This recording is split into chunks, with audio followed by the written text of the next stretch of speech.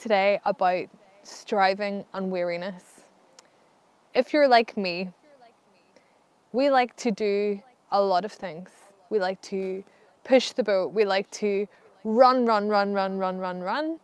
and we forget that we are vessels that need to be filled. I was speaking with a fellow colleague and myself today about what that means to be burnt out and weary. Recently, I have been aware that my physical and my emotional health has been kind of getting very weary, very burnt out, very tired, very exhausted. And I've had to look at a good hard look at my own heart and what I was doing. And I was doing too much. Was I ministering from a cup of overflow, or was I trying to scrape the barrel? And the Lord has been speaking to me about how it's important. As we are tripart beings, we reflect the Father, Son, and Holy Spirit. We are made up of our body, our soul, and our spirit. And we have a responsibility to look after our body, to eat healthily, to sleep properly, to drink enough water. But we also have a responsibility to look after our soul, which is our mind, our will, and our emotions. Our soul is the thing that I think that we all struggle with. Our emotions. If we are working too much, our emotions can get skewed. Our mind can get stressed. We can become anxious about things that we're not usually anxious about. And then our body starts to show signs of what is inwardly happening in our soul. And I was referred back to Philippians chapter 2.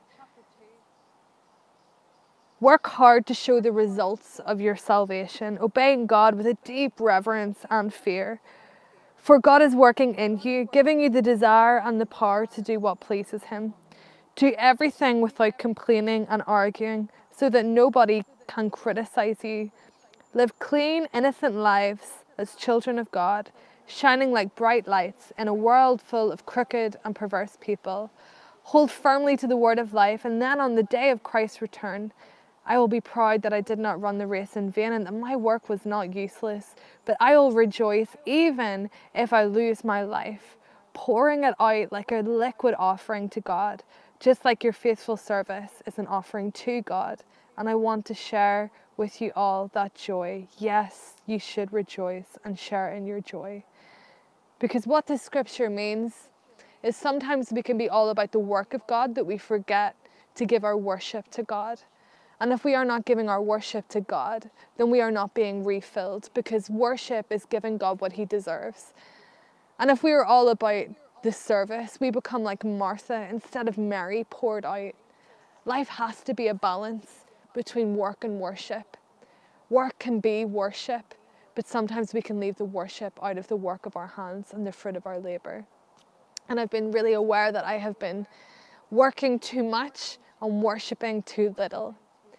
If this is you and you're out there and you're identifying with this, maybe like me, you've been a wee bit grumbly, complaining, criticizing people, thinking that you could do something better. That's okay. God takes you where you are, but He also doesn't want to leave you there. So let's just together join in a prayer of repentance and surrender that back to God, knowing that He always wants to fill us up. So Father, we thank you for the joy of repentance. Lord, we repent of striving and not trusting you with the work of our hands. God, it's all about you anyway, so we give it back to you as an act of worship. And Lord, we pray that you would indwell within us, that you would fill us up to overflow, that the world may know that you have sent us as we are united in you and in the people, in the body of Christ around us. Father, we love you, we honor you, we give you the glory, and we thank you, Jesus, that you are here indwelling in this time, in this season, in us. In Jesus' name, amen. Thank you for listening. God bless.